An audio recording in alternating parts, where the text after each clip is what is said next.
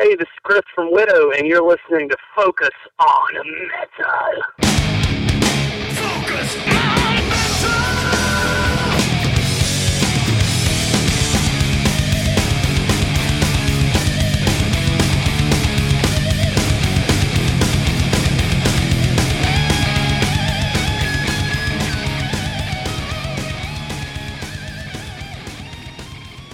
Hey, Metalheads, Scott Thompson here, welcoming you to episode 290 of Focus on Metal. I have a great show in store for you this week with my buddy Chris Bennett from the band Widow. They just put out their brand new one called Carved in Stone on Pure Steel Records, and I thought, why not? It's been a few years. Let's have Chris come back on and do another guest host gig right here on Focus on Metal. So here's the plan. I'm going to roll a track off of the brand new one from Widow, and from there, kick off the show with Chris Bennett.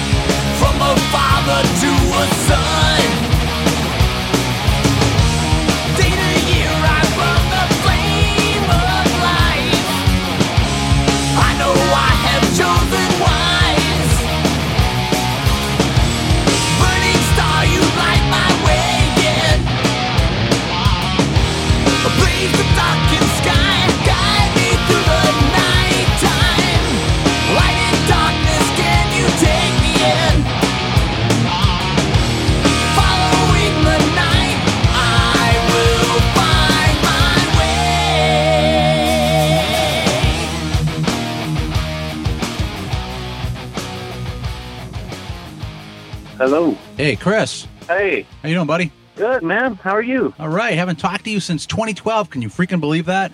Man, it went by quick. It doesn't seem that long, dude. How you doing? All right. I know. I was looking at the press release, and I was like, really? It's been that long since Life's Blood? Holy shit. And I was like, dude, I couldn't believe it. It went by fast, man. It did. Yeah, no, it's funny. I'm driving on the way home, and I went, shit, I never talked to Chris about how the hell we were going to get a hold of each other tonight. And dude, I was like, I hope it's in the address book. And it was, and you'll be psyched to know, very metal. You're in my address book between Carmine Apiece and Kristen Pelletieri. It's right in the middle, Chris Bennett. Wow.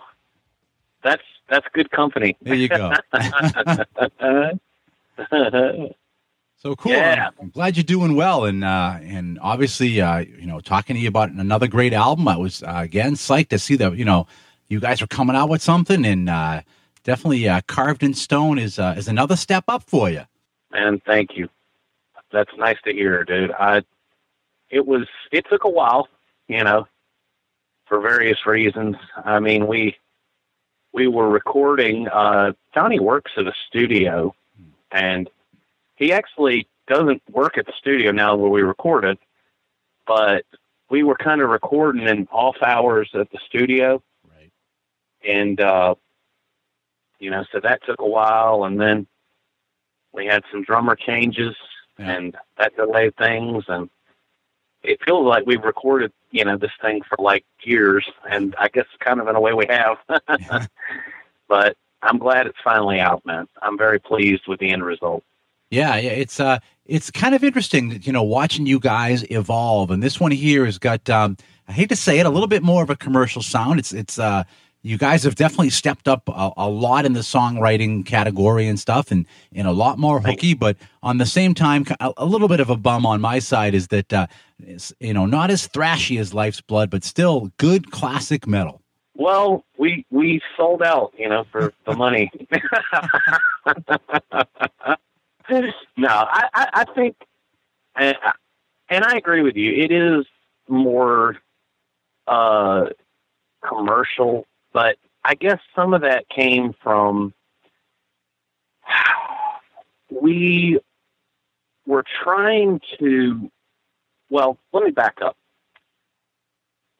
This was the first album. See, after Life's Blood, when we originally recorded that, we were a four-piece. Johnny's brother was playing bass.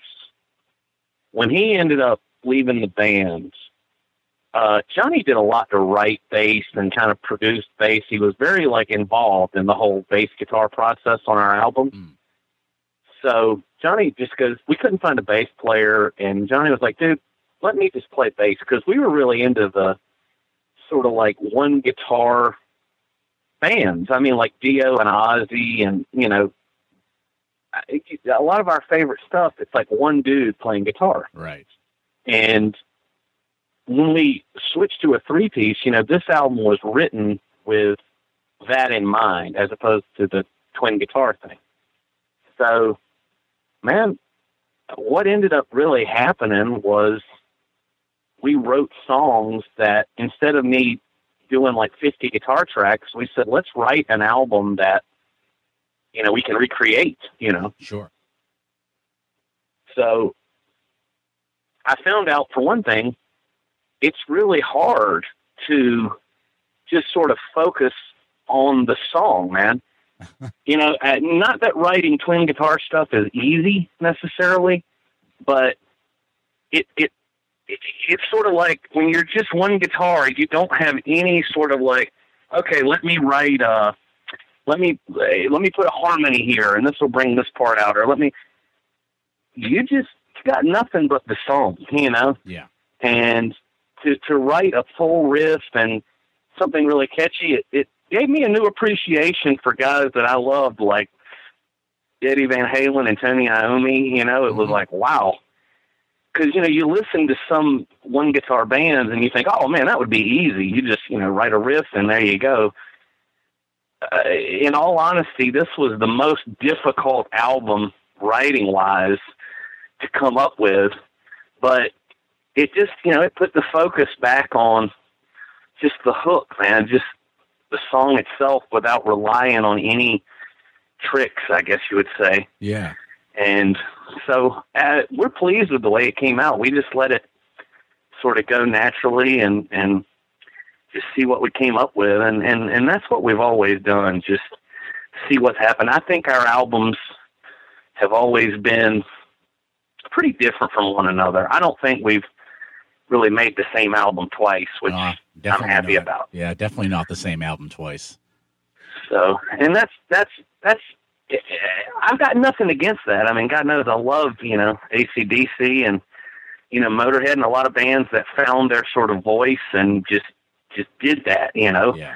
But we just ended up changing from different albums, and I like this one a lot because I feel like our heads are sort of still in that same place.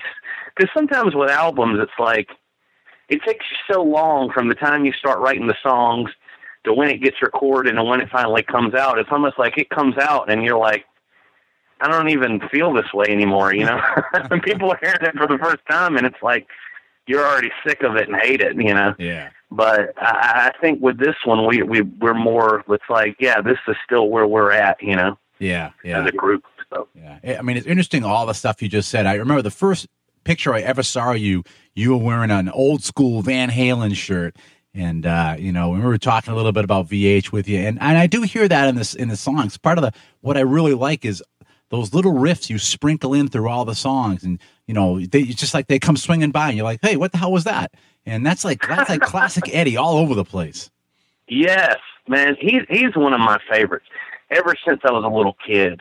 I mean, it was just, you know, I've got an older sister she's 11 years older than me, and so you know, in the early '80s, I mean, I was still a little kid.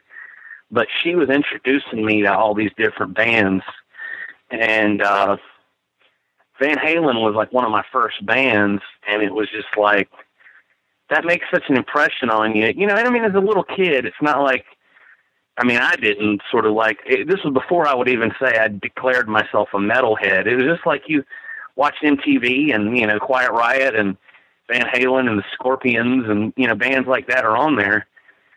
And that stuff affected me so much early on to where, you know, you just, it's like, it all comes back to the song.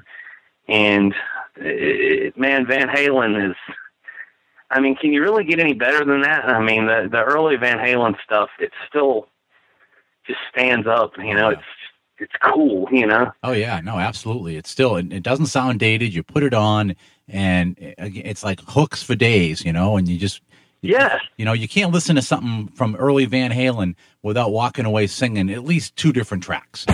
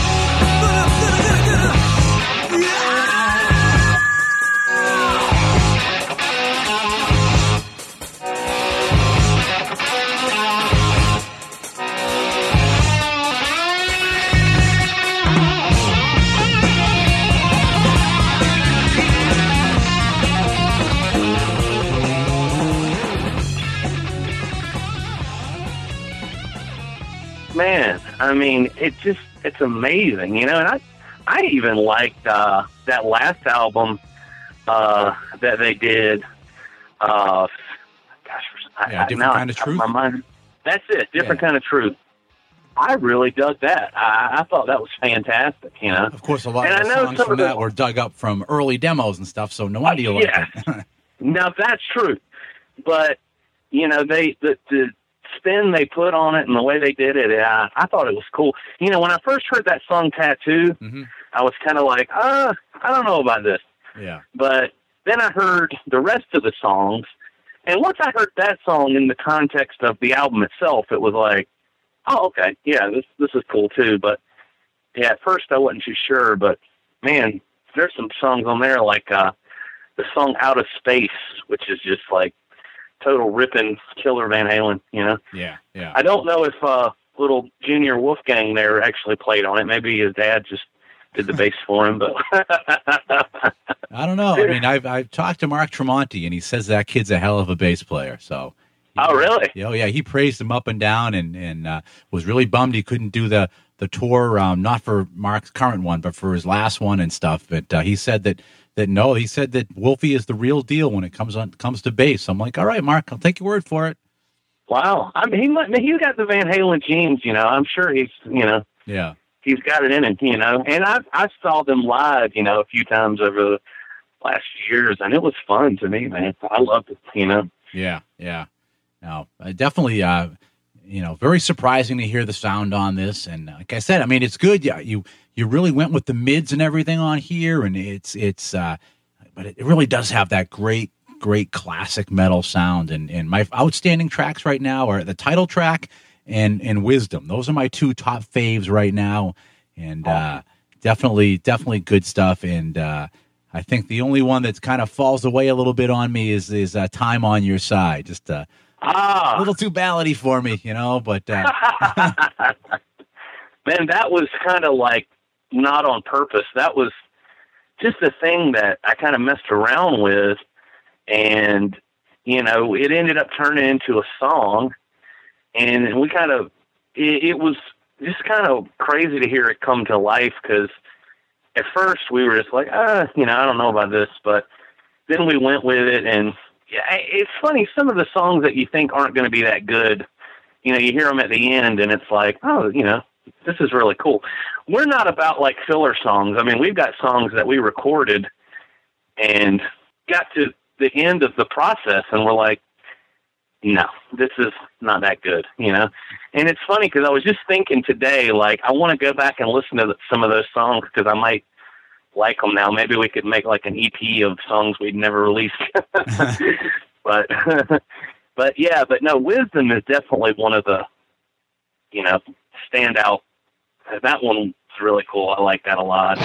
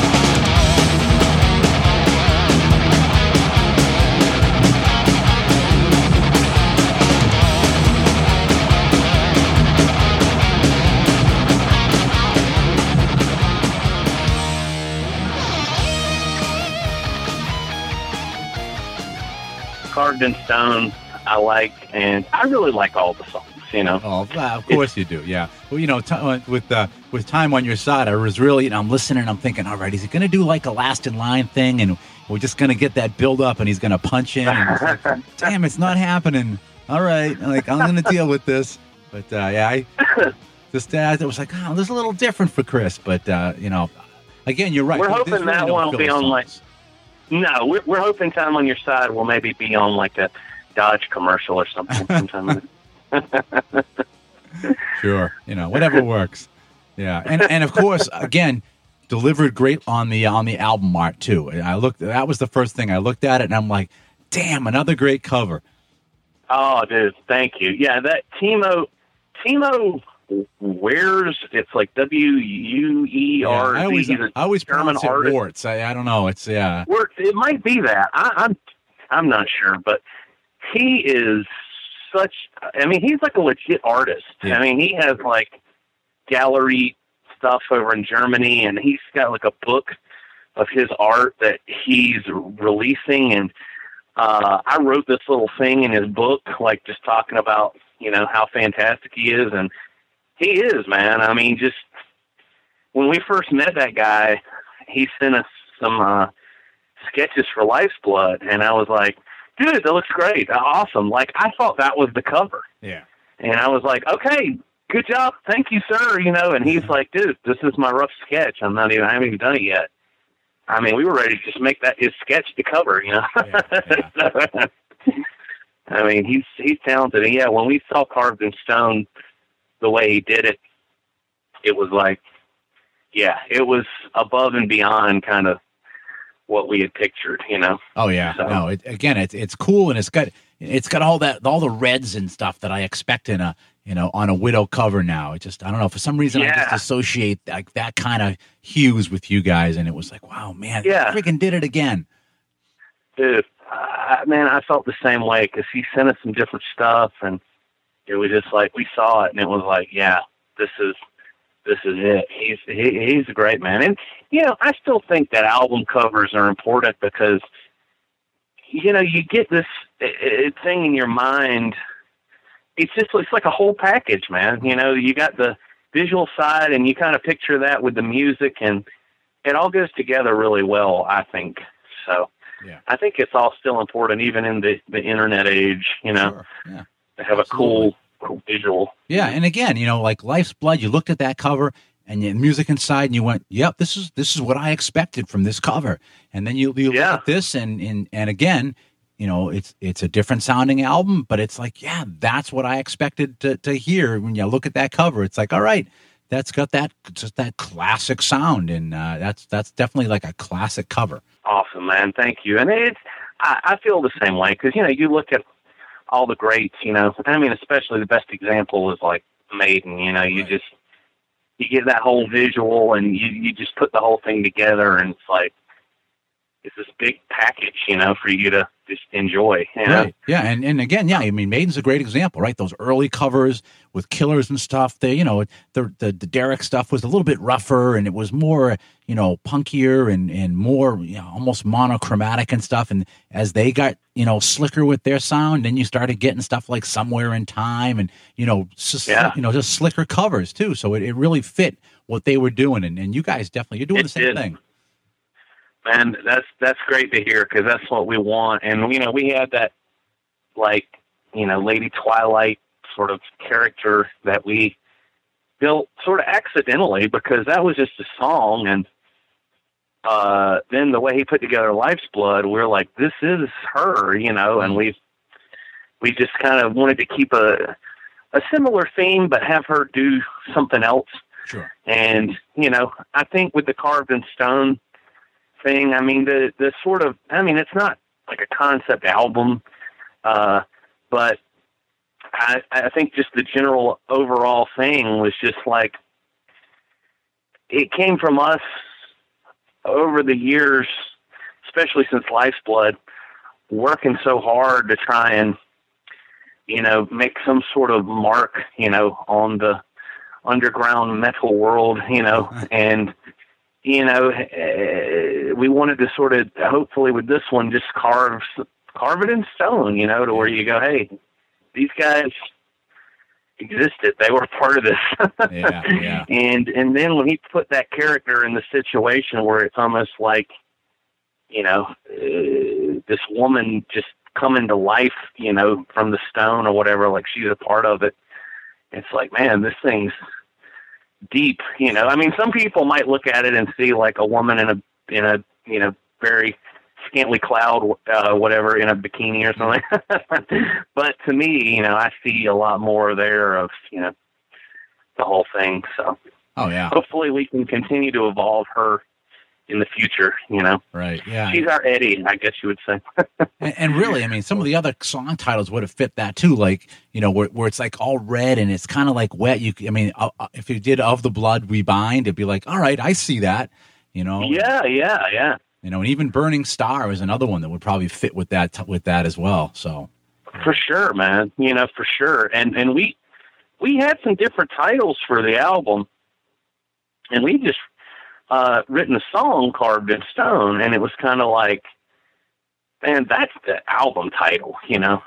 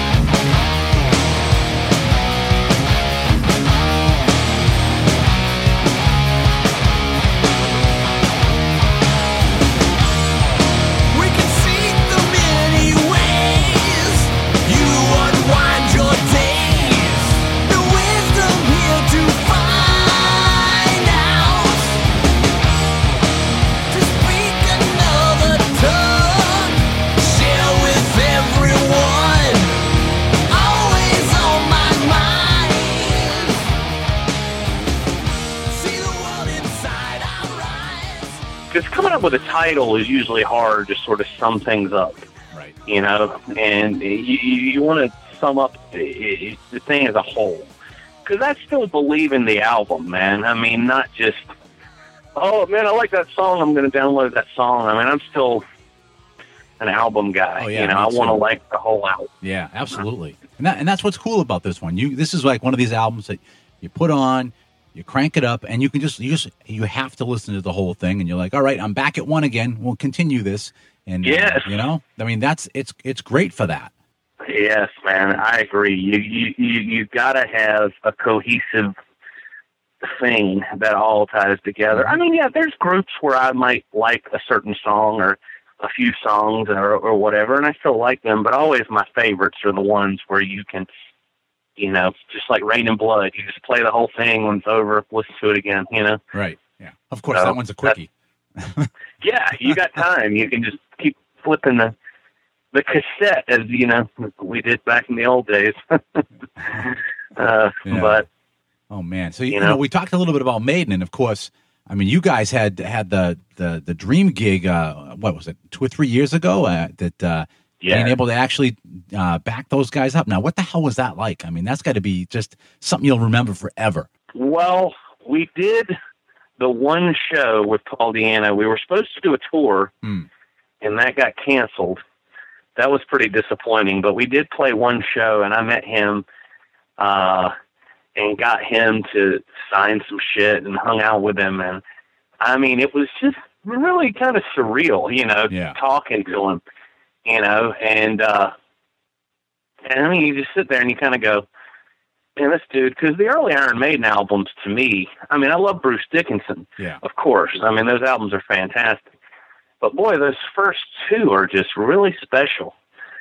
And, I mean, for a lot of reasons. I mean, just the development of metal itself, a lot of that comes from the first two Maidens. I mean, it's just like, wow, you know. That was, I couldn't believe it. You know, I was so looking forward to it because you guys were booked up here in Foxborough, and I'm like, oh, this is going to be great. You know, I'll be able to meet Deanna, but I'll finally get to raise a beer with Chris as well. And then it was like, what do you mean it was canceled? Like, holy shit. Because I remember you telling me off the air about the fact that you were going to do it, and I was like so psyched. And then it was like, oh, shit. Me too, man. And then and the worst part of that was it would have been disappointing either way, but we had announced it, and it was right. Big news, you know, on all the websites and everything, and it was just like, you know, my friends were like, oh my God, you know, and then like, you know, you got to enjoy that for about 3 weeks, and then, it's canceled, you know. Yeah.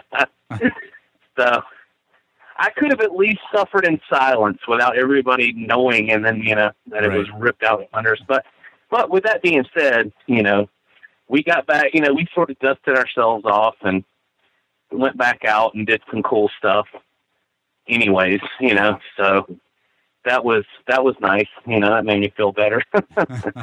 But we did, you know, some tours with White Wizard and Icarus Witch and Destruction in America. Right. Destruction and Christian, which was really cool because we're like big fans of those bands. Yeah. You know, and touring with Destruction was like, that was like a professional like tour. I mean, we're used to doing kind of like, you know, just I guess unprofessional things. And then all of a sudden, you know, there's just like, you know, there's people like working on this tour, and we have to walk around with passes on and everything. I was like, oh, okay, this is what that's like, you know. So that was really interesting. Yeah. And fun. And there were, you know, big crowds at the shows, which is always nice. Yeah. So, oh, yeah. Yeah, it's always we were a little nervous. Yeah, a little bit. Yeah, we were. It's good to have people, yeah. But we were a little nervous because, you know, it's I get nervous anyways before we play, always. Yeah. But, you know, you walk out in some of these clubs and you see, oh, man, you know, there's a lot of people here, you know, and it was kind of like a thrash and death metal crowd, which I love thrash and death metal, but we just didn't know. We kind of seemed odd on that bill, you know? Yeah. But it went over really well, you know? So. Yeah. I mean, that's definitely a big step up. Yeah. Yeah, for sure. And I want to do another tour.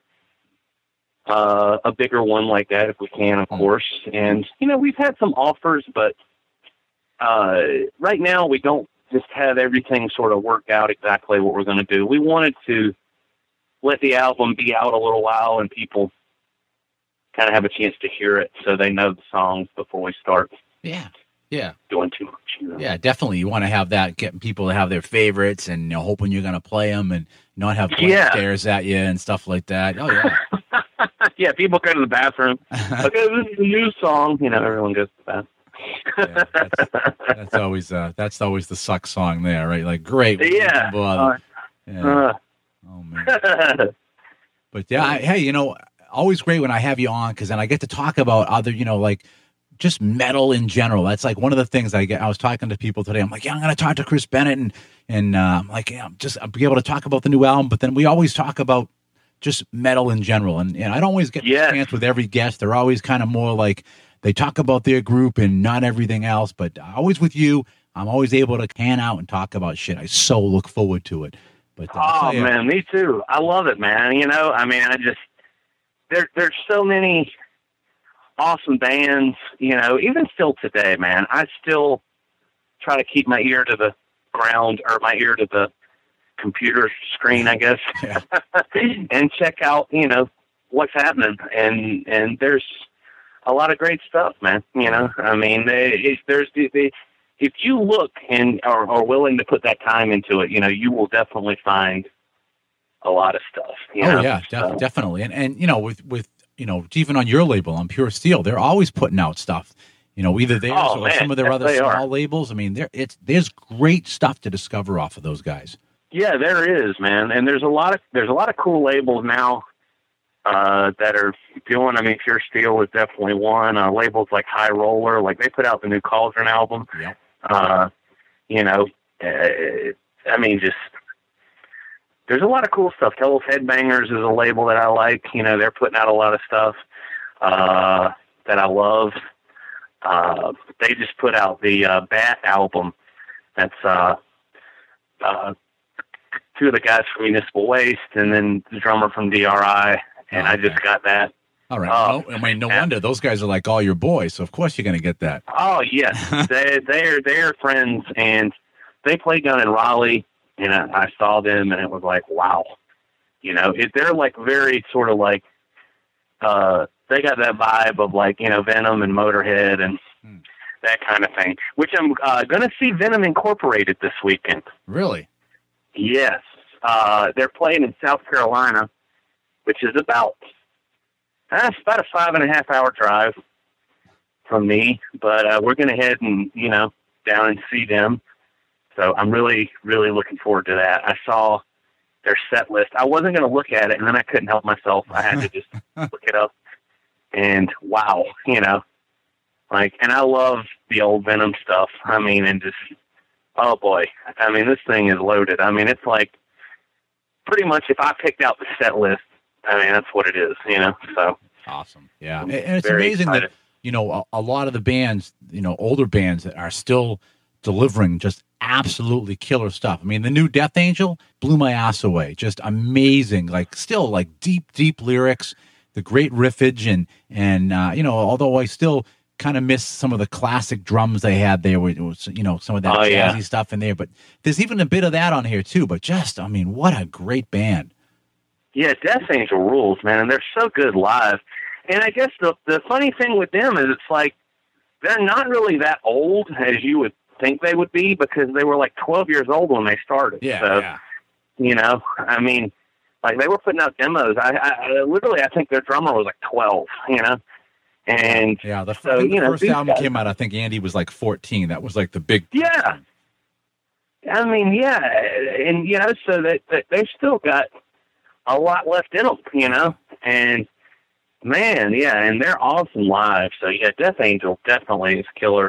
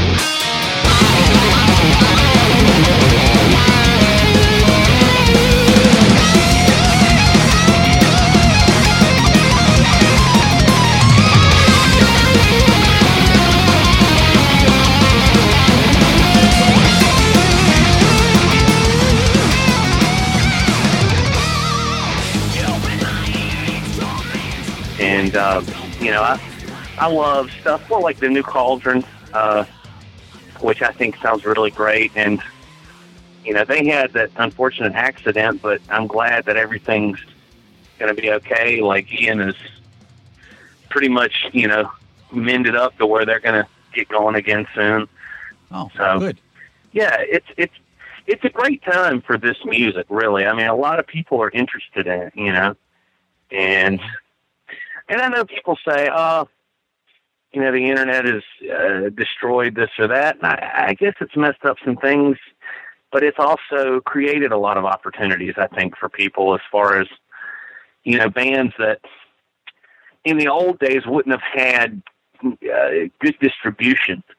Now right. people can listen to their stuff, download it or whatever, or it's just easier to order it even if you even are buying CDs or whatever. And, it's leveled the playing field a lot for more underground bands, and right. I mean, it's just unbelievable, man. You go somewhere like Maryland Death Fest, which I've been to a couple times, and you see people just freaking out over bands that, like, when I was a teenager, it was like, wow, I never would have thought that, this many people would like these certain bands. I mean, it's just amazing, so. Yeah, it's also it's really interesting. Like last Friday we went up to see Lynch Mob, and in that club, everybody in there, like, they never got out of the 80s. It's like freaking amazing. So I think, like, me and Richie were the only people in the club that were listening to other music besides that. And everybody, they played a Dokken cover. They're going crazy and all that. But then, a couple weeks before that, we're watching Primal Fear. Yeah. And I mean, it was so good to see, like, not only like old shits like me there, but there was even, like, for one thing, there was a lot of girls there. That was great. For Primal Fear? It was good. Yeah. Yeah, and like talking like 18, 19-year-old girls. Ralph Shepard is a sex symbol, I guess. It was just, I mean, it was good to see that there was so many, just a mix of young and old at that show. And it was like, good, I'm glad that at least there's still some pockets of people that aren't stuck in, like, their, everything they listened to when they were like, 18 to 22, and they continued to, like, Yeah, I mean, so, yeah, great stuff. George Lynch is a beast, man. I mean, I went and saw Lynch Mob. They played. Well, we played with them a couple years ago, and I mean, that guy's like a huge influence on me and my playing.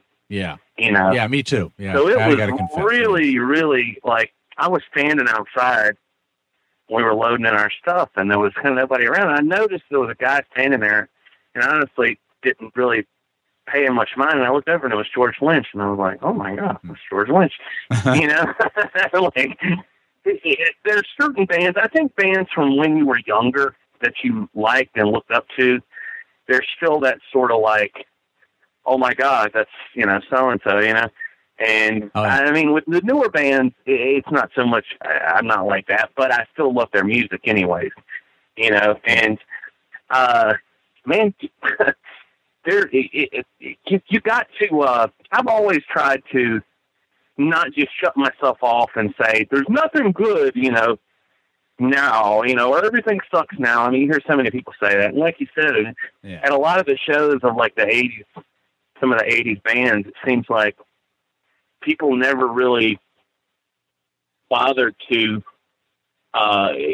even explore and see, hey, man, there's bands today that are doing stuff like this, that you might also like, I mean, like you said, even Primal Fear, man, is like, they're keeping the Judas Priest kind of thing going, Absolutely.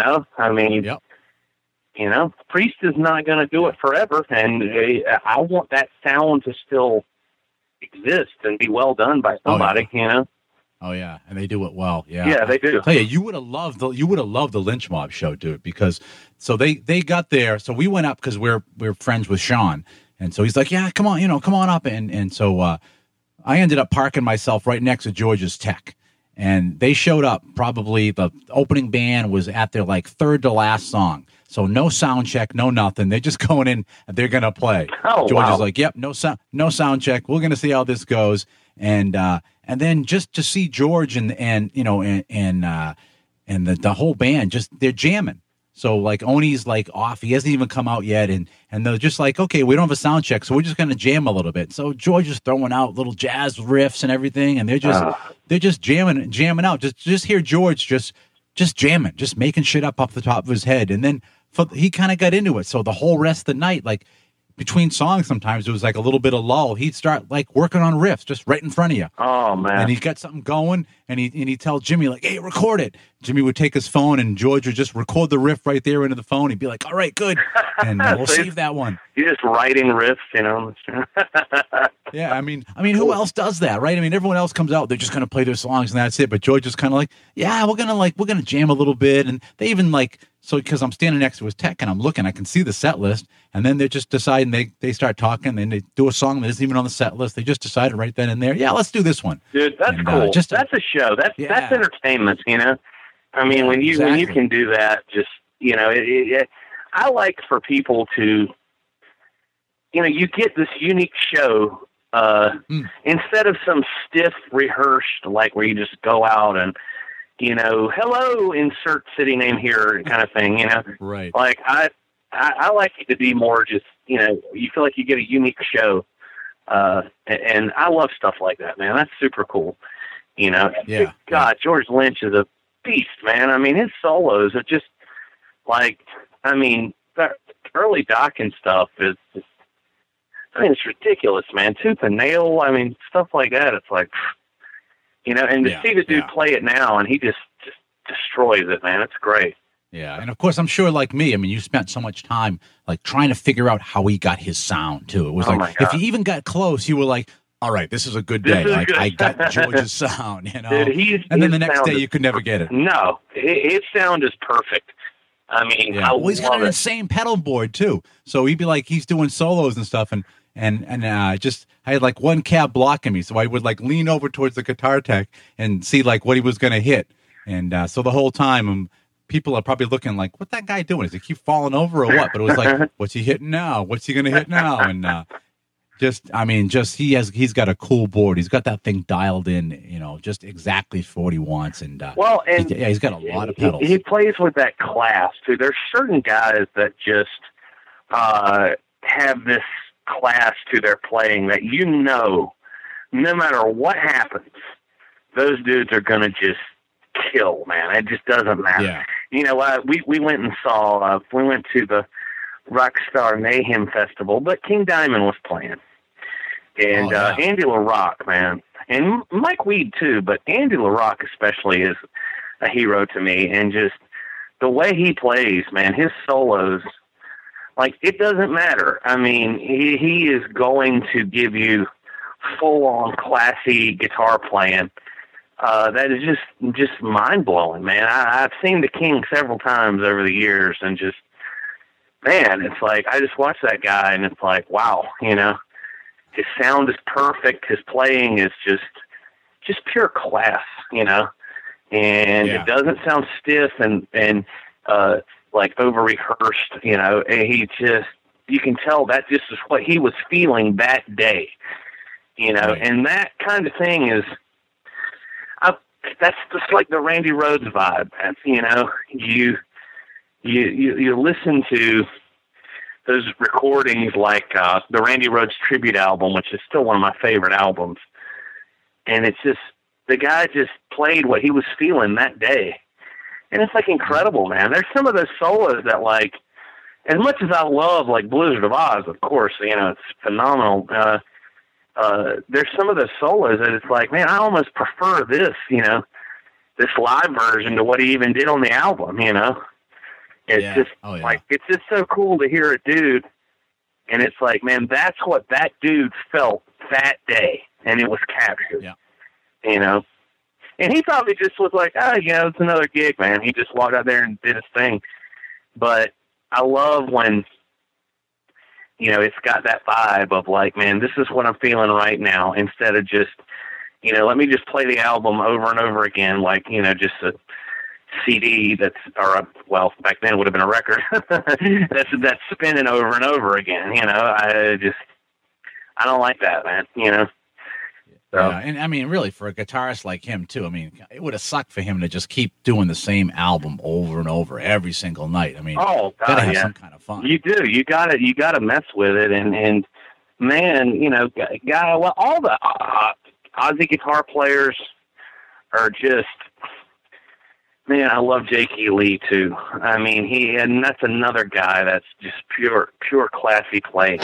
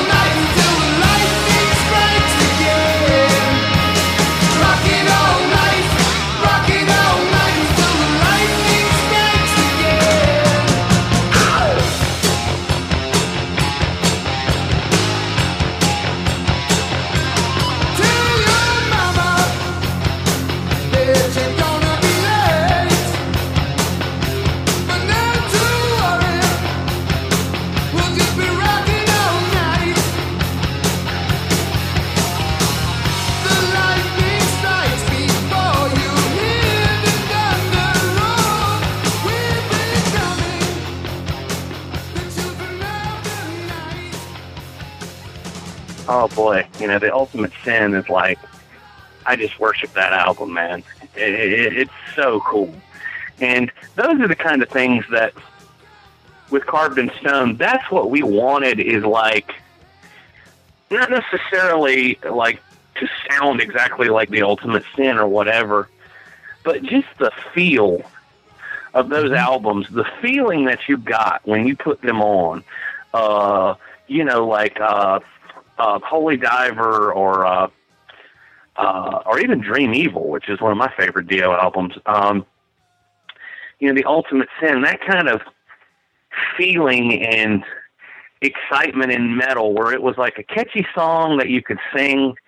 It wasn't so much about like, listen to this crazy drum beat I played, it was just like songs, Ultimate Sin's a good comparison to Carved in Stone, because one thing that I notice on this, you just blew my freaking mind, by the way, is that, like, when you listen to Ultimate Sin, those songs, just the way they're written, they sound like they're like faster than they actually are. But when you really sit back and listen, they're really good mid-tempo songs. They are. And you got a lot of the songs on here too that they sound like they're faster, but then you just sit back and go, wow, that's a really good mid-tempo song. And then you have a couple in here that you really are, that really do have that faster pace. But man, that's a damn good comparison between Carved in Stone and Ultimate Sin. Thanks, man. Yeah, that's what we were going for, was just like, and I know it sounds kind of silly, but like, just songs, and that's it. I think we were guilty of this too on our earlier albums, where you go, man, we really need this cool harmony. Like, we really need, like, oh no, there's too many songs in a similar tempo, so we need this kind of. It was almost like we were overthinking it, man. You listen to something like The Ultimate Sin, dude. A lot of those songs are almost the same tempo with the same drum beat, but it was like, you didn't think about it like that then. You didn't, and it's funny to me now, because I'd almost wondered, when we released Carved in Stone, and I certainly knew guys like you that know the older stuff would get it, but I'd wondered if some people are even gonna understand, where we're coming from with this thing, because it's like, now you see some guys who, it's not their fault. Look, believe me, I'm all for younger people getting into this stuff, and I think it's fantastic. So I'm totally happy about that. But if a guy came up in an era where metal was a little different. Say their earlier exposure might be something like Blind Guardian or something more of that effect. They might not totally understand where that, we're coming from with this thing. But to me, man, I think it's always important to go back and, research the roots of what you like and, where it comes from. Because, to me, man, like when I wasn't alive, when, I think I was when Thin Lizzy, I think I was born when they released Jailbreak.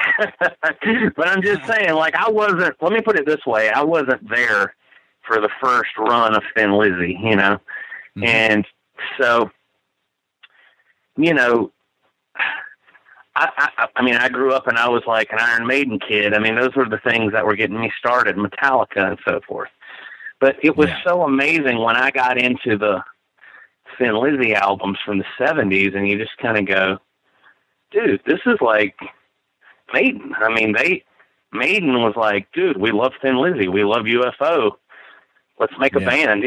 I mean, of course, Maiden did their own thing with it, but you realize when you listen to those albums just how much, I mean, Steve Harris is kind of like, just like any of the rest of us, man. He heard these cool bands that he loved, and he's like, dude, I want to have a band, and you know what I mean? And then here's Maiden, and, so I guess with us, man, that is what we were hoping to bring to a new generation of kids that are appreciating this music today, and it is a lot easier for them, again, with the internet, where, I mean, you can watch any video you want. You can, with YouTube or whatever, I mean, you can, it's totally amazing. One thing that's really surprising to me is actually the way that younger kids have gotten into a lot of stuff, from the 70s, like, Deep Purple and stuff like that, where, they don't hate it now. I think for so long, it's like your parents' music was like, oh, and now I think there's this whole new generation of kids that are like, my parents' music was really cool, So, I mean, that's awesome, man. I mean, there's definitely a big resurgence of 80s type stuff, So, I mean, I didn't see that one coming, so that's cool, Yeah, do you know who was a huge Thin Lizzy fan? Is Matt Sinner from Primal Fear. Oh God, I'm sure, man. I mean, dude. Yeah, I've talked to him about that, and now, like, I go back and listen to Sinner albums, and even on the latest Primal Fear album, like, I'm hearing like bits of Lizzy in there. It's like, holy crap! Like, they are. That guy is really into Thin Lizzy. You can definitely hear it, dude. And the Thin Lizzy material. I mean, that is just definitely one of the greatest bands ever. The same with UFO, man, because bands like that, Deep Purple, and then, as Richie went on with Rainbow, like, that's the stuff that really put the whole sort of like melodic heavy metal thing. I mean, that's the blueprint, I mean, is all those songs and that material. And man, it's just, I'm just so glad that people still love that, and I think they always will. I mean, those are it's just well done, and I think with us, man, we just tried to, like I said, stop just overthinking this thing, and just go, dude, let's just make songs, and, I mean, man, The Ultimate Sin, Bark at the Moon, those albums just, man, it's like they just wrote freaking songs, and it's great stuff, man. It holds up to me tremendously, and I wish that I would love to hear Ozzy do stuff more like that. I mean, I know he's gone in all these weird directions and has like outside writers and all this crap, man. I'd love to hear him just bang out like something like Bark at the Moon, Yeah. I mean, I don't think it's impossible, Oh yeah. No, I think you'd have to probably get Zach back to do it. Yeah. I'm not sure. I mean, Gus is a hell of a guitarist, but I think that's more in Zach's wheelhouse. Did Generation X come by you at all? Did you see that tour? No. No. Oh, that was because that was. Zach Wait did a minute. job That was. Wait a minute. Yes, it did. That was Steve Vai and Zach Wilde and Yngwie. Dude, it did, and I missed it. Oh. It was in Wilmington, which is probably an hour and a half from my house, and I missed it, and I'm very upset about that. But unfortunately, that happens sometimes. But I heard that was just killer. It was an absolutely killer show, and I mean, so well done because what they did is, you had the Tosin comes out. And, if they come out, the whole bunch of them, they play like one song, and they all go back. Tosin plays one song, and then I think it was Nuno that was on next. And so he comes out and jams a song with Tosin, and then Tosin goes off, and they did it like that. So like the next guy would jam with the guy before him, everyone except for Yngwie. Yngwie just came out on his own, did his own thing, then jammed with Vi at the end of his. But it was so cool just to even get that, once in a lifetime jam lineups. And then at the end, just doing, a whole bunch of classical songs together and stuff, doing Frankenstein, but having all of them trade off solos. Dude, that's awesome. I saw Steve Vai. You're never going to see it again. No, that's a fantastic lineup. I saw Steve Vai, it's been a long time ago. It's probably 15 years ago, maybe, but man, that guy's just from another planet. I mean, he just, oh yeah, he does things that I'm like, I don't even know what he did there. It's one thing to see a guy do something and that's hard, and it's like, oh, well, I'm not gonna be able to do that. But I actually don't even know what he did to get some of the sounds that I saw him bring out of a guitar. He's fantastic, man. And I love all those guys, man. I like Zach Wilde. I mean, I'm not really a big Black Label Society fan. They have some neat vests and everything, but I'm not really a big fan of theirs. But his work with Ozzy to me is just, especially No Rest for the Wicked, man. It's just, I love that album. Yeah, I mean that's still there's some classic songwriting there because Zach is rooted in all that old school metal too. So he kind of brings it in there. So yeah, he does. Yeah. And he was man. I mean, he was great. I love No More Tears too. After No More Tears, it started, it started getting weird after that. It started getting a little weird, and they kind of lost me, and I would still buy the albums. And then I kind of just, I didn't really listen to them, and I mean, there's some cool stuff, like on Osmosis or whatever. And, but, some of the newer ones, no, but that's just not what I'm into. But I mean, I usually will give albums a chance. Like I will still buy new albums from artists, I saw the new Slayer come out and I was like, I bought it, and yeah. Well, you do what I do. I mean, and I think it's something that a lot of us, when we grew up, do, which was that you have certain bands, and when they release an album, you don't even care. You're going to buy that album. I do. Van Halen releases a new album, you don't even think twice about it. You're like, yeah, I'm buying it. I do. I do that. There's certain bands like that. I mean, I have bought so many albums that I really never even made it to the end of, but I was like, oh, I want to support this. I thought the new Judas Priest was cool, Yes, I wasn't crazy about the production, but it sounded a little bit to me like they just kind of plugged into like the computer or something and played. But I mean, song wise, I was like, yeah, I like this. It's got some really good songs on it. And yeah. Well, it's easy to sound better than Nostradamus, right? That is very easy. I was not really big on that one. But the same with the new Maiden, dude. There's some songs that I really like a lot. Maiden has gone into this weird thing, like I don't know where they record exactly or what, but they haven't really done an album that has captured to me in a long time that feel of that magnificent sort of grandiose Seventh Son kind of vibe, But I do like their new stuff. I mean, that new album has a lot of songs that I like. I can't say I love every song. I got to be honest with you. But there's some really good. I think If Eternity Fail is like the best song they've written in a long time. Like that song just rips, I think part of it too with the with the sound overall is they're in there with Kevin Shirley, and it's kind of like song a day, like boom boom boom, and so you're really not having that same like time frame that somebody like Martin Birch was going to have them really working something out. Kevin's just get it done, move on. Yeah, I think that's what you get. Yeah, well, I think you're right, and what, man, really, Iron Maiden have not released an album where I would say I don't like that album.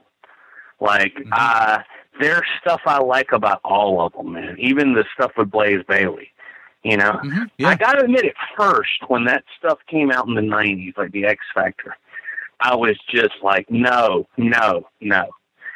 And I think I did this more when I was younger, but there's a lot of things that I just wrote off. I would listen to like a second of it and be like, nope. And I wouldn't listen to that album for like 10 years or something or longer.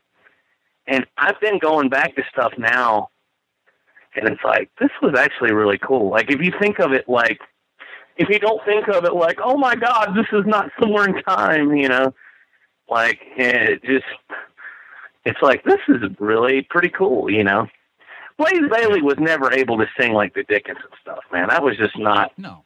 He couldn't do that, But, I mean, there's some funny videos, though, of him on YouTube, man.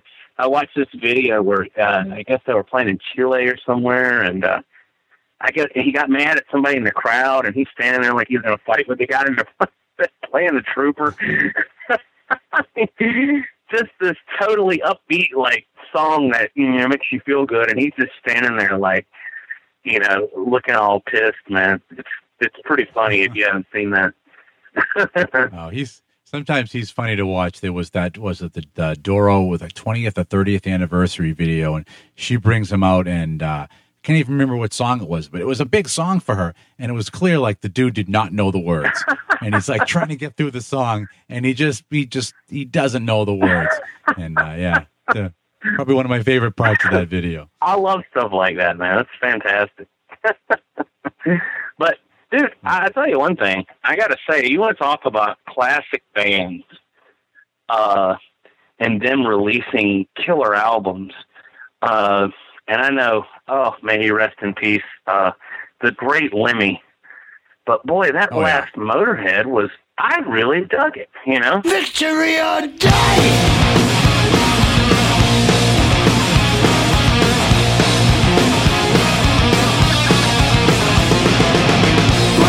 Say, what can I ever do for you? What are we gonna do to pass the time? What do you care when you find that life's unfair? Equality is just a state of mind. Believe whatever's right, what's right for you tonight. You know where to draw the line.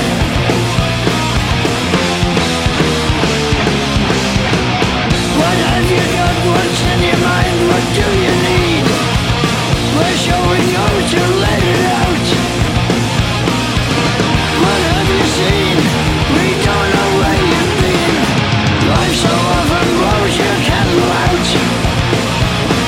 Believe in what is right. What's right for you tonight? Who knows what the fuck it's all about?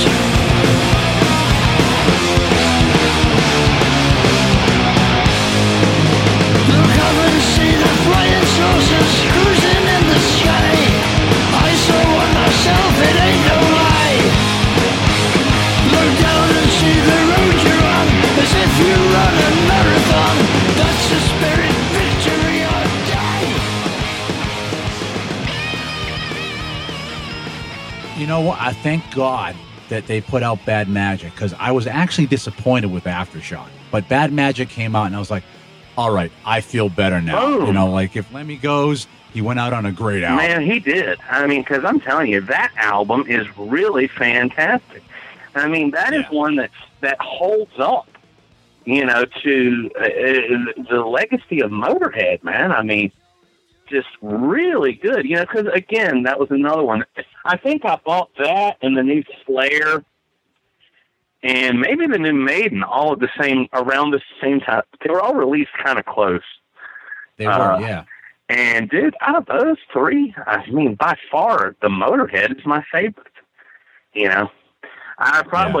Great album. I'd probably go, out of those three, I'd go Motorhead first, then Maiden, and then Slayer bringing up the rear. Sorry, Kerry King, but I don't really know about the new Slayer too much, man. Yeah. And I am a Slayer fanatic. Oh. The other thing that was cool about Bad Magic, too, was, you know, the artwork in it, the booklet, with all the little Lenny scribbling cartoon shit. I mean, that was like, there was so much personality in that whole album. Totally. Just, like the whole thing. You sit there, you're listening to the song, you're looking at the little cartoons he drew and stuff. It's like, oh, I love it. It just made the whole thing. I love it, dude. I love the cover. Like, that cover, I mean, you know, that looks good on a T-shirt. I mean, it's just like, that looks good on a poster on your wall. I mean, just the way they put their stuff together was so cool.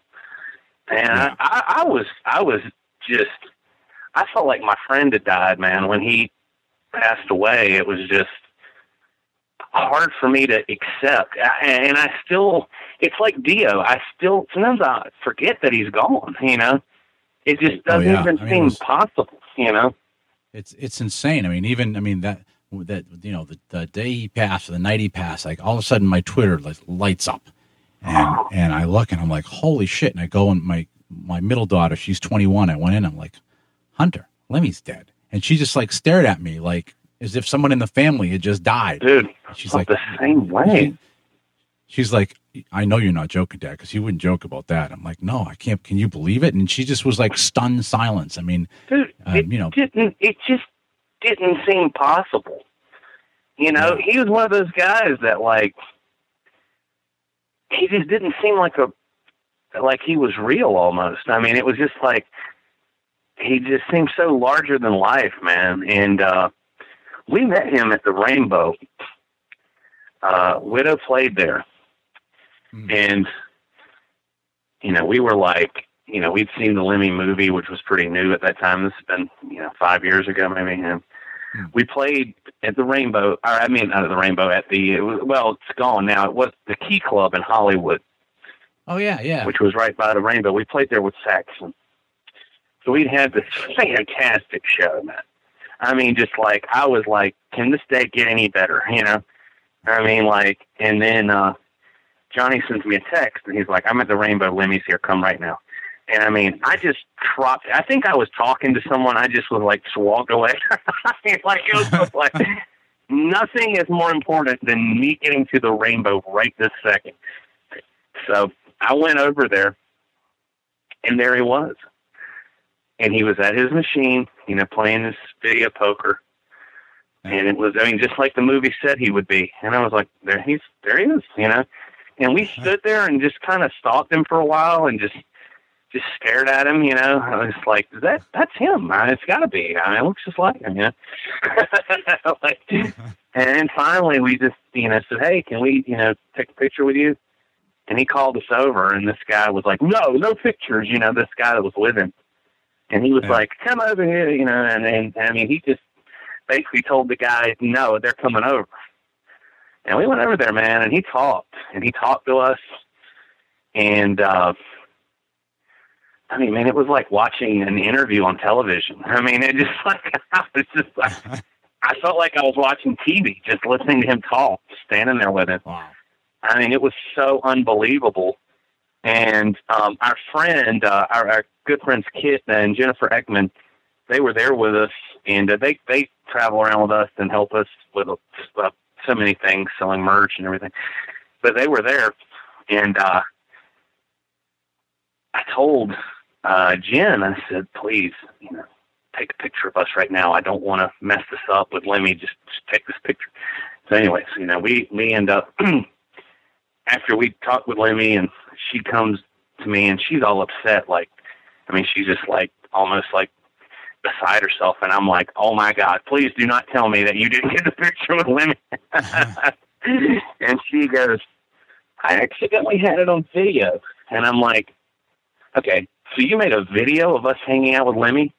She's like, yes, I'm so sorry. I'm like, no, that's fantastic.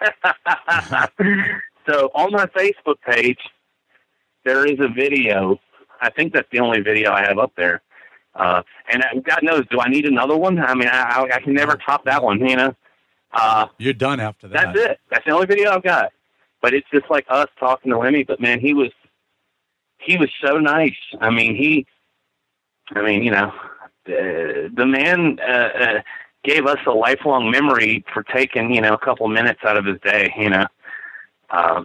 So, I mean, we were just like, wow, this is like the greatest thing ever, you know. So, I mean, yeah, he was very, very cool, man. I mean, he was a real dude, man. And it just like, you know, and you kind of just go, wow, man, you know, a band so legendary like Motorhead, you know, the guy was just, he's just like us, man. You know, just a dude who loves hard rock and heavy metal, and that's his life and nothing more, you know. And it was really inspiring to see that, you know. Yeah. Holy crap, though. Best day ever right there. You playing with Saxon and then go over and meet Lemmy. I'm like, holy crap. That was one of my best days ever in my whole life. I mean, just, you know, and I told him, you know, I'm like, oh, we just played with Saxon. He's like, you know, how were they, you know? I'm like, this is so weird. He's like, was it good? You know, he had missed the show. And I was like, yeah. Yes, Lemmy, it was, you know. He was probably going, do they still drink fucking tea? I wanted so bad to say, dude, can we go to your apartment and hang out? But, you know, I didn't. I just was like, you know, I'm going to leave well enough alone and just let this moment be, you know. And the weird thing with me, man, around guys like that, I almost am like in a hurry to get away from them, because I don't want it to get messed up somehow. You know what I mean? Like, I just like, okay, I want to do this, and I want to get away from you, you know, because I don't want this to somehow get ruined. I want this to be perfect, you know? Yeah. But, yeah, that was really, really cool. So, you know, and, I mean, stuff like that can happen somewhere like Hollywood, you know? Just like, you know, walk down the street and there's, you know, Steve Harris or something, you know. I mean, you just never know what'll happen there. Right. Oh yeah. Yeah. Crazy stuff. Crazy. Yeah, it's still cool, you know, the rainbow and everything. Yeah. I mean, it's still really cool. Oh yeah. Still something happening still out there. So, yeah, for sure, man. There's I mean, you know, there's younger kids. You know, it's like you said about Primal Fear. I saw younger people at the Saxon show, and it just, that gives you hope, man. I mean, it's just like, you know, these people are, you know, discovering this music and getting into it again, you know, and it just keeps going through generations, and it's like, it's a testament to how strong those songs are, you know, and how well done they are, for it to just keep carrying over, because, I mean, a lot of music just doesn't do that, you know, and that's really special about metal, you know. It's just its ability to last. You know, you put on something like Master of Puppets to me, and it still sounds good. You know, it doesn't sound dated. You know, I mean, it's just like, wow, this is really still awesome. You know, it's held up well. You know. It has, yeah. Still a benchmark album, absolutely. Oh God, yeah, for sure, man. I mean, you know, Metallica. I mean, I can't say I've got super high hopes for a new Metallica record, but you know, you never know. I don't think any of us do.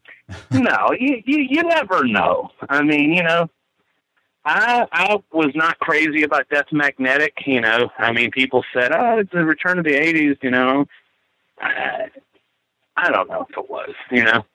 I mean, no, it wasn't, and that was one of the ones I did where I listened to it and I was like, you know, I don't think I really like this, and I put it away for like 2 years, and then I just took it out, popped it in the car, and started listening to it again without all the hype around it or anything, and it was like, all right, there's some cool stuff on here. Oh, all right, it isn't everything they said it was going to be. It's not this. I mean, how can they possibly go back to Master of Puppets or Justice? I mean, come on, they're like mega rich dudes, and being able to live life the way they want. They're not the angry young alcoholic dudes they were back then. They can't do the same thing. No, it's hard to be angry when you have got millions and millions of dollars in the bank. You're going to be angry at the valet who parks your car. I mean, who are you going to be like angry with? So you're right. There's no way. And what's funny to me, and I might get like struck by lightning or like killed by Man-O-War for saying this, but honestly, like I prefer Load to Death Magnetic.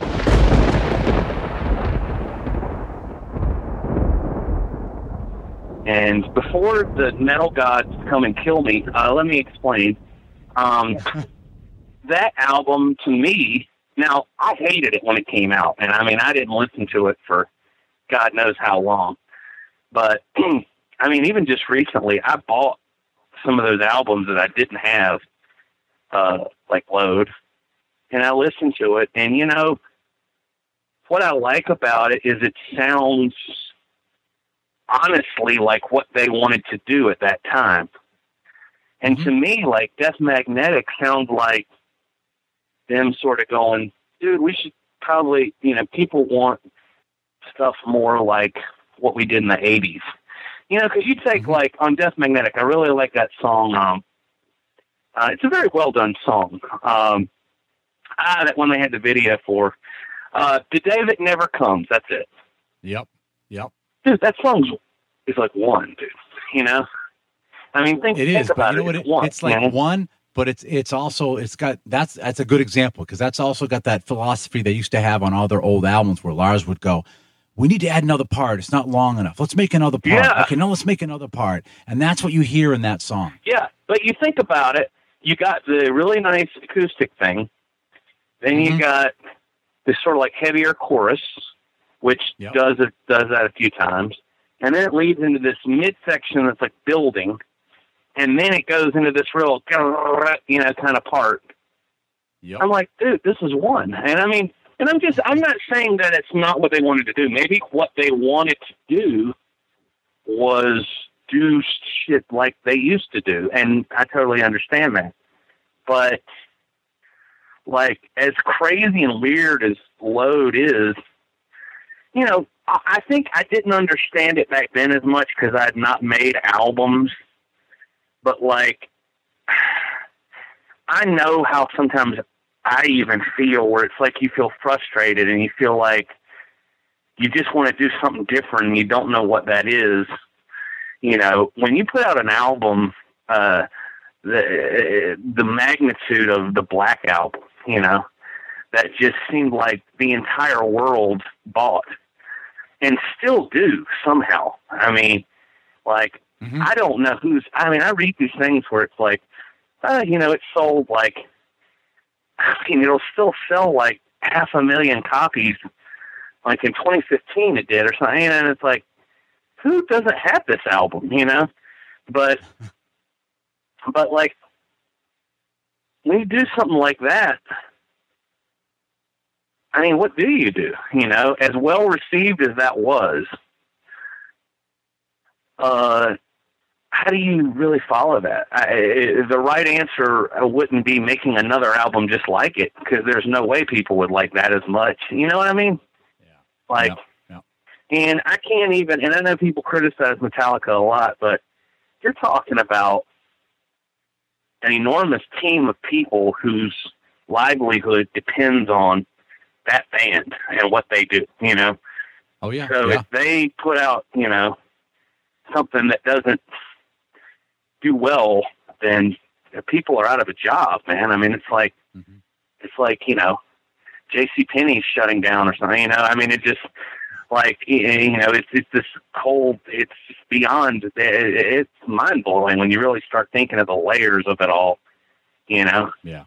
So I can understand wanting to do a sort of radical departure, a lot more than I could back then. Well, even when the Black Album came out at first, I mean, how old was I then? Like 15 or something. And when it came out, it was like, I heard Enter Sandman, and it was like, oh no, you know, no,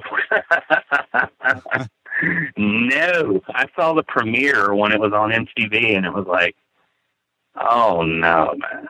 And you know, it's funny, you think about albums back in the day, like, you just heard it when it was basically like coming out. I mean, now with the internet, you know, you almost know exactly what something's going to be way before it hits, you know. And back then, it was kind of like, oh, here's Enter Sandman, and it was just, because the first four Metallicas are just like, you know. I know, I've got a lot of friends that are a little older than me that didn't even really like Justice, man. It was just like the Cliff Burton years only, you know. Yeah. And I totally understand that, too. I like Justice stuff, you know. They just could have changed the mix a little bit on it. Oh, boy. I mean, wow. The bass guitar is just, that's something that, I didn't understand that then. You know, at my age, I was just like, dude, this is great. You know, I didn't get it. But, you know, you listen to it now, and it's like, I wonder why that happened, you know? Really. I mean, why would you want to do that? But, it affected production of a lot of albums. The actual production influenced people. Because you started having bands, you know, like Pantera, who got big, that had a similar production sound. I mean, you could hear their bass, but still, you had that kind of scooped sound like Justice, you know? Yeah. Not really the mid-range sound, you know, the 80s, you know? Yeah, I remember we were hanging out down at Emerson College, and this one kid down the hall, he had like a huge stereo system, and he's like, "Yeah, I got the new Metallica," and he put it on. We're all like, "All right, we're gonna just like, you know, the entire dorm is gonna hear this thing," and put it on. And after about, you know, the first song, we're like, "Yeah, all right," and then it was like, something wrong here, and we're all just like, where's the bass? And I think we made it about 3 songs in that night, and everyone was like, Master! Dude, I mean, you know, that album, to get as big as it did, that is such a just uncommercial album, you know? Mm-hmm. It's like work to listen to that thing, man, all the way through, you know? I mean, because it's just a song like Injustice for All, man, so much. It's very taxing on the listener, you know. It's not an easy, I love it, but it's not easy listening, you know. There's just a whole lot going on, you know. But, right. But then again, you know, the way that song and that video was done, man, it was just good timing, you know. And I think that's so important with a band, man, the timing and how it all goes, man. It's just, and Metallica's always just had that perfect timing, you know, with everything. Yeah. So, but then there's certain bands, man, that it seems like their timing was totally wrong on everything, and then somehow they end up getting it right years later, I guess, like Anvil or something, you know? Or Anthrax. Yeah, Anthrax, too. But see, they stumbled. Band like Anvil, man, you know, I've always thought they were great, you know, but who would have thought that the way that movie did, and, you know, it just exposed them to this totally new audience, you know. I was happy for them, man. I'm happy to see anybody just succeed, and especially somebody that's worked so hard for so many years like Anvil. I mean, that just makes you feel good, man. That makes you feel like, dude, all of us have a chance, man. You know, like it's never too late, you know. Pentagram's another one, man. I love that movie about Bobby Liebling. It's just, you're talking about a guy that shouldn't be alive, man. Wow, you know. That movie's fantastic, man. Last Days Here. Mm-hmm. Oh, my God. That is just fantastic.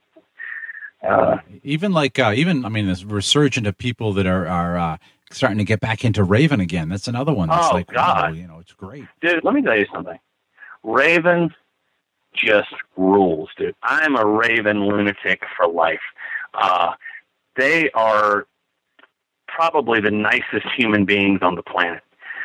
We've had the pleasure of playing with them a few different times, and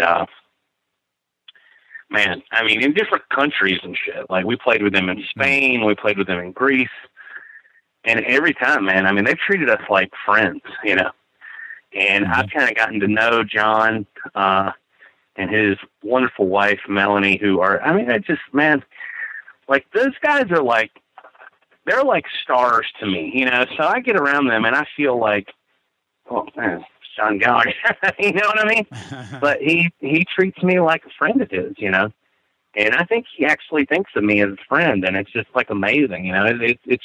It's really nice, you know, because you know, and I've heard him say a lot of nice things about Widow and stuff, and it's just, man, it just makes you feel good, man. You know, it's just a band that I consider those guys legends, man. You know? Oh yeah, I really do. And you're right. Well, you know, Raven, I mean, they were part of that whole thing, like when Metallica was breaking and all of that. And Anvil too. I mean, all those bands were there. And Raven, it seemed like they never stopped, you know. They kept going. And they kept doing it. And God knows I admire them for that. But you're absolutely right, man. They've had a resurgence to where, and they just, it's like they're just reborn, man, you know. And I think it's wonderful, dude. That last one they put out was freaking fantastic. It was fantastic, you know, and it just proves, man, that it's never over. I mean, it's like a wave, man. You can be up on the wave, and then you're going to go down for a while. And if you just stick it out because you love it, because those guys in Raven, man, they just love doing this, you know. And they've had some times that their wave went down, but it came back up again, and they were always there to see it go up again. I mean, you know, and to see them perform, dude. We played a festival in Spain, the Pounding Metal Fest, and there was a lot of killer bands on there. Night Demon. It was the first time we ever met them, and we became really good friends. Great guys. Yeah, super great cool. Guys. And you know, there was a bunch of killer bands, but as far as like the legendary sort of bands, it was Raven and the Rods. Oh yeah, So yeah. Carl's such a killer guy. I've talked to Carl a couple times. What a nice guy, dude. I mean, I was just like in heaven, you know, at this show, because Madrid is like it was this beautiful city, and everybody was so nice. All the people involved with the show were awesome, and then there's Raven and the Rods. So I'm walking around, and Carl right away goes up, and I mean, I had no idea. I mean, Kit, you know, who does our merch I was talking about earlier, he tells me, he's like, dude, Carl Kennedy just bought a Widow shirt. And I was like, no shit, you know, I wasn't expecting that. So then he goes on stage wearing the Widow shirt, and I'm like, dude, I'm so happy, you know. And then I watched the Rods, and actually, and let me tell you this, before they played, I saw David Rock Feinstein outside. You know, of course, he's Ronnie James Dio's cousin. He was standing there by himself, and I was like, dude, you know, I introduced myself, we chatted for a minute, and anyways, I asked him a couple questions about Dio, and the man stood there and told me all these Dio stories, and just stuff about, you know, Ronnie just, you know, having his face in a vaporizer when he was sick and insisting he was going to go on, and just, you know, how much he loved the fans of Dio, and, you know, all these cool things that he did. And it was just so unbelievable, because the guy kind of, you know, he doesn't look exactly like Ronnie, but you could tell they're related, you know? Oh, yeah, yeah. And, man, so there he is telling me these Dio stories, and then you got John Gallagher, the Gallagher brothers, and Joe Hasselvander, who's a very interesting person, all bopping around. And, I mean, dude, those bands got on stage and absolutely destroyed. I mean, the Rods were just, like, fantastic. And they put on a show where it's like, it didn't seem like you could follow that, you know, because, my God, the Rods were on the Number of the Beast tour, for Christ's sake. And, you know, talk about people that have done it, man, you know. And then here comes Raven, bouncing all over the stage, man. Just tore the place apart. And you got young kids in the audience, you know, like people wearing, like, you know, checkerboard spandex. And I mean, you know, and just singing every word to all the Raven songs. Man, it just gives you faith in humanity, man. It's like, dude, we're going to be okay. Everything's going to be all right, you know? Europe is really a special place. I mean, the kids over there are just metal, you know, in a lot of countries that I've seen. It is, Greece is another, Germany, of course. I mean, you know, Yeah. like, that's almost like, goes without saying, you know, but like, I mean, you know, we played a show in Greece and also with Raven, and it was just like all these people with mullets and, you know, and stonewashed jeans and high top Reeboks, and you're just like, dude, I'm like, you know, this was like my, you know, junior high school years, you know. I mean, it's fantastic, man. And, you know, it's unbelievable. I didn't really expect the more traditional sound to have a, you know, just a resurgence as a whole, like it has. I didn't expect that. And thrash too, you know, with you know, guys like Municipal Waste and Toxic Holocaust sort of bringing that around, and then that's brought a lot of the older bands back with a full head of steam too. It's just right. It's really awesome, man. You know. So. Oh yeah, no, it's good that it's you know, there's some kind of hope for what's going on, especially catching a lot of the younger listeners too and bringing them in. Well, and with doing that, you got these guys, because usually when somebody gets converted to this type of music or gets into it, it's usually for life, man. You know, it's not usually a genre with sort of like casual listeners, you know, like where you would go, yeah, you know, I used to think Raven was pretty cool 2 years ago, but you know, I mean, you pretty much get into that, and it's like for the rest of your life, you're gonna love that, you know. Oh yeah, and, I mean, I'm almost 52, and my mother still's waiting for me to grow out of it. And it's like, no, the phase, yeah, not happening. Yeah, you'll be dead before I grow out of it. My parents too, man. You know, I think they might have thought that it was just a phase, and like they're like, oh, you know, sort of let him grow his hair long, and you know, do all this. They didn't think that all these years later, you know, I would still be doing it, but. They really don't hassle me about it anymore. I think in the beginning they might have been, you know, a little concerned, but, you know, that's the way it's supposed to be, though, right? I mean, you know. Yeah, for the most part, yeah. But, oh, man.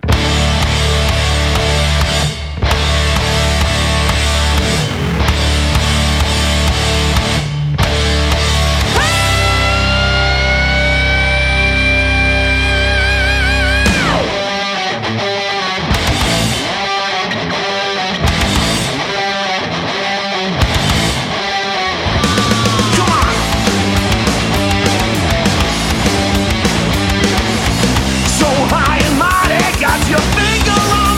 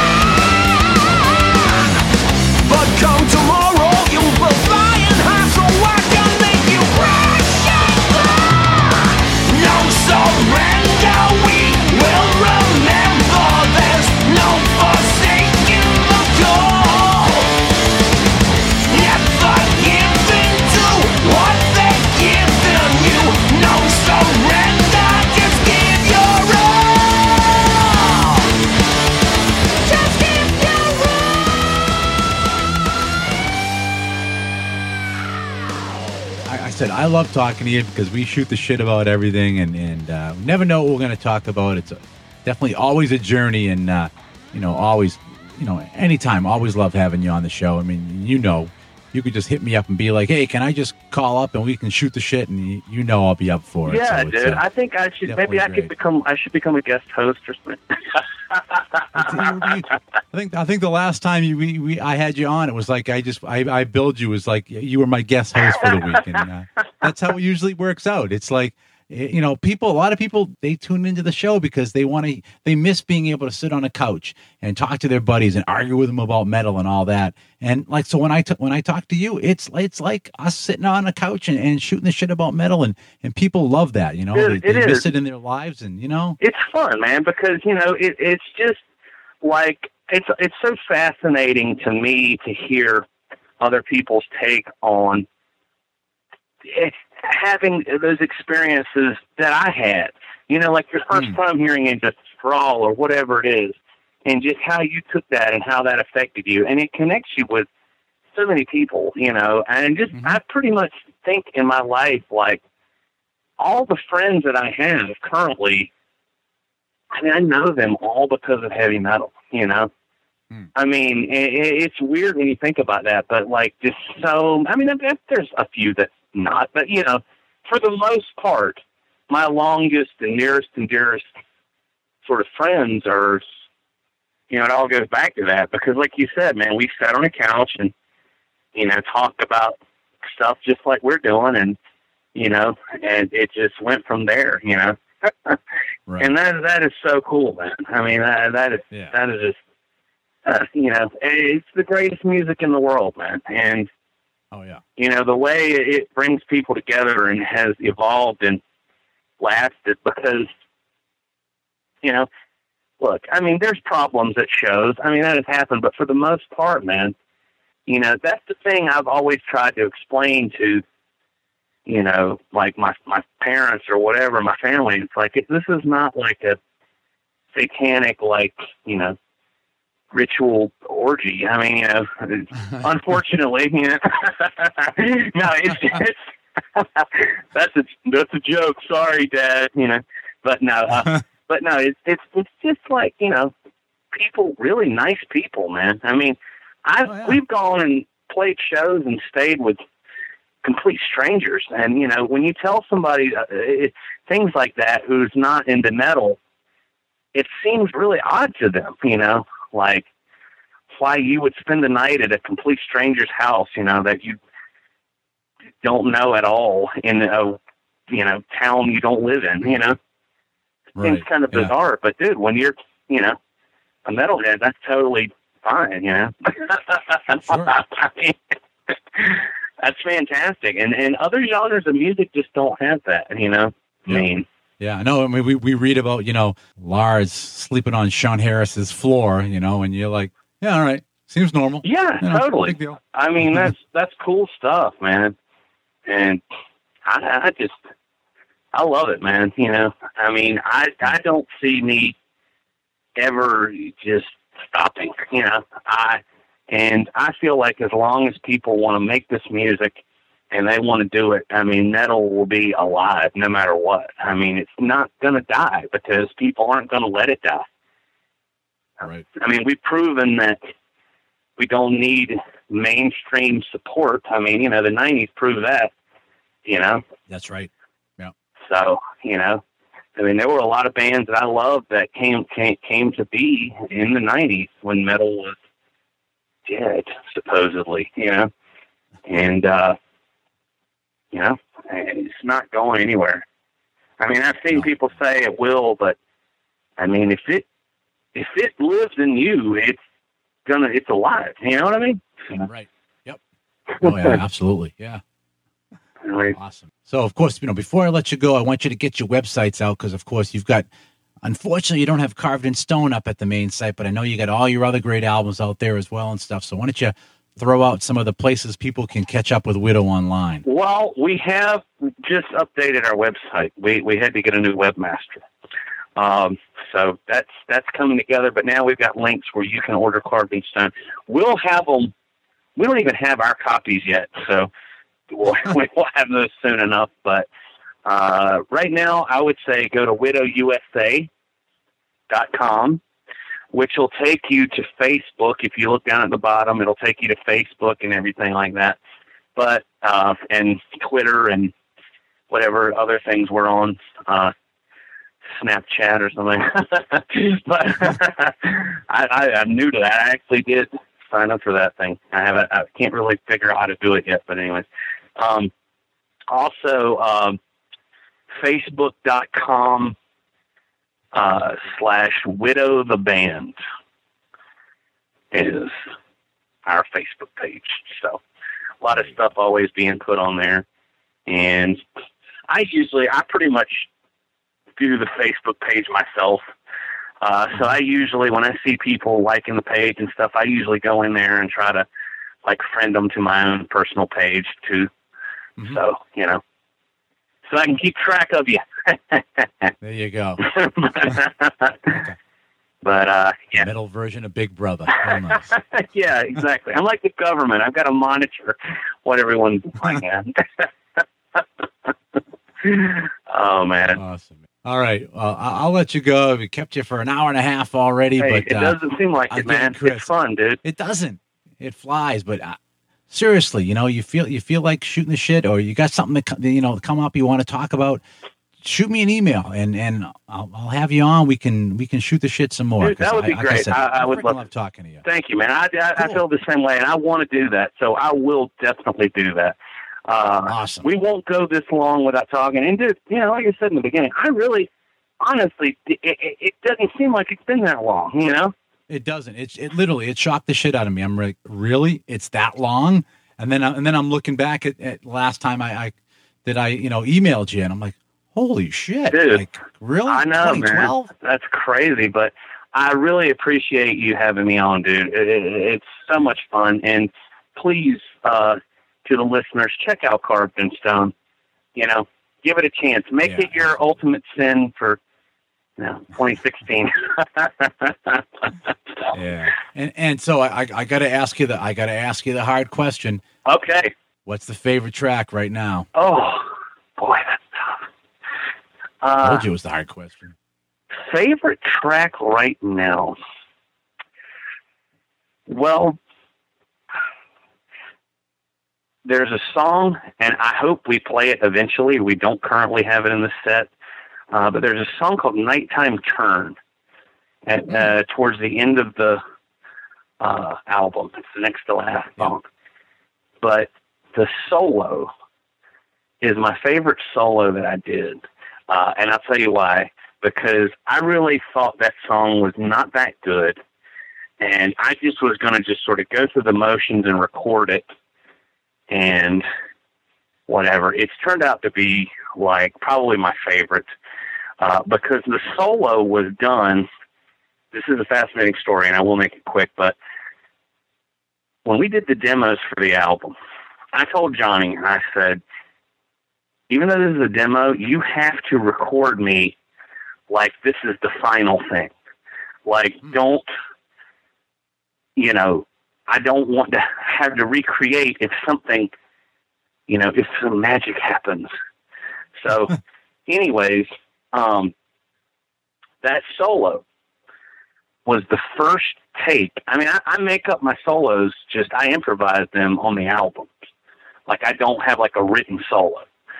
And now I might take some takes and kind of realize what's working, and then, then I kind of sort of inadvertently write something from there. But the solo for Nighttime Turn was a complete, after several shots of Crown Royal, my first stab at it ever. I mean, and that's the one that ended up on the album, the very first one. Wow. And, I love it. I think it's one of the best solos that I've ever done. It's not there are things in it that I wouldn't normally do because I was just kind of screwing around. I love shit like that. Right. When things you just happen that you're not expecting.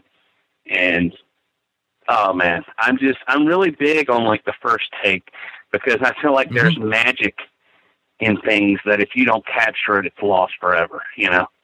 Oh yeah, no, it's true. I remember tracking an album back like 87, 88, and I went in and I was like, all right, I'm gonna lay scratch tracks down for everything, and everyone's gonna play against the scratch tracks. And when I was all done, I was like, shit, I can't do a better rhythm track than that. So almost every rhythm track on that album is my scratch track. Yeah, because there's magic, dude, in that early. There's something where it's just like this primal, this real honesty comes out of you, you know? And by the time you do a few takes, man, it's just like, it becomes very sort of machine-like and stiff, you know? And I'm all about that just sort of natural, like, I'm just the type of person, if I just feel at that moment like just throwing my guitar down and, you know, running my foot across it or whatever, just in whatever that happens to sound like, I want that to be captured. You know, I'm all about the vibe and stuff. So, you know, that whole thing, man, that solo is like special. And I actually think there might have been one or two more that it was the first take. I think the very first solo up there was one of the first takes too. But there was just something with that Nighttime Turn where it was almost like, it was just like, oh, let me just see what happens. And then here comes this thing. And it was like, when it was done, it was like, please tell me you recorded that. You know? And he was like, yes, I got it. And it's like, whew, thank God, you know? So, yeah. So there you go.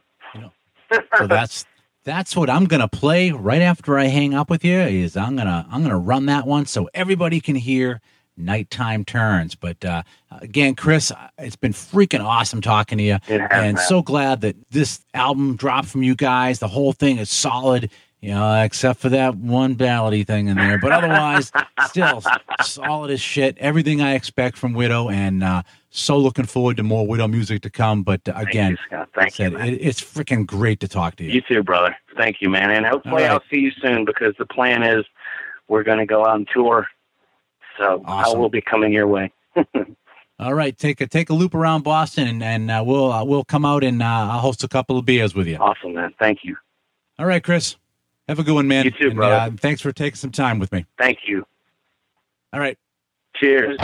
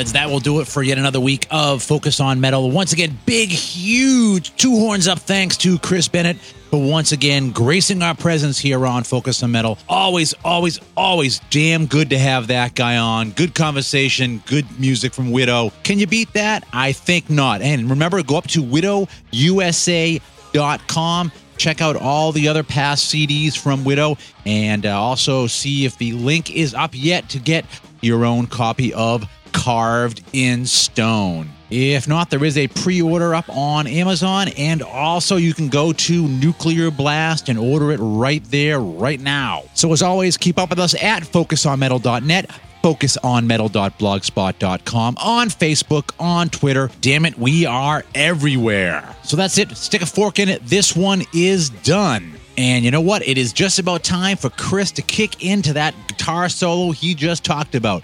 So how about if I shut up and we have a listen to Chris creating six-string metal magic.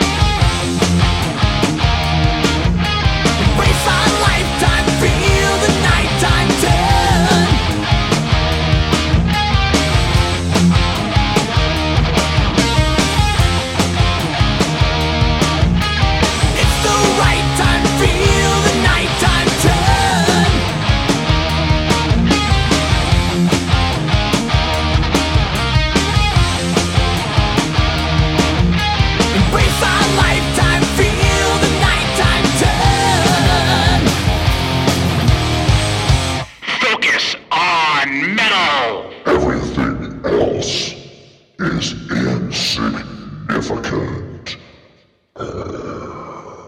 You're still here? It's over. Go home.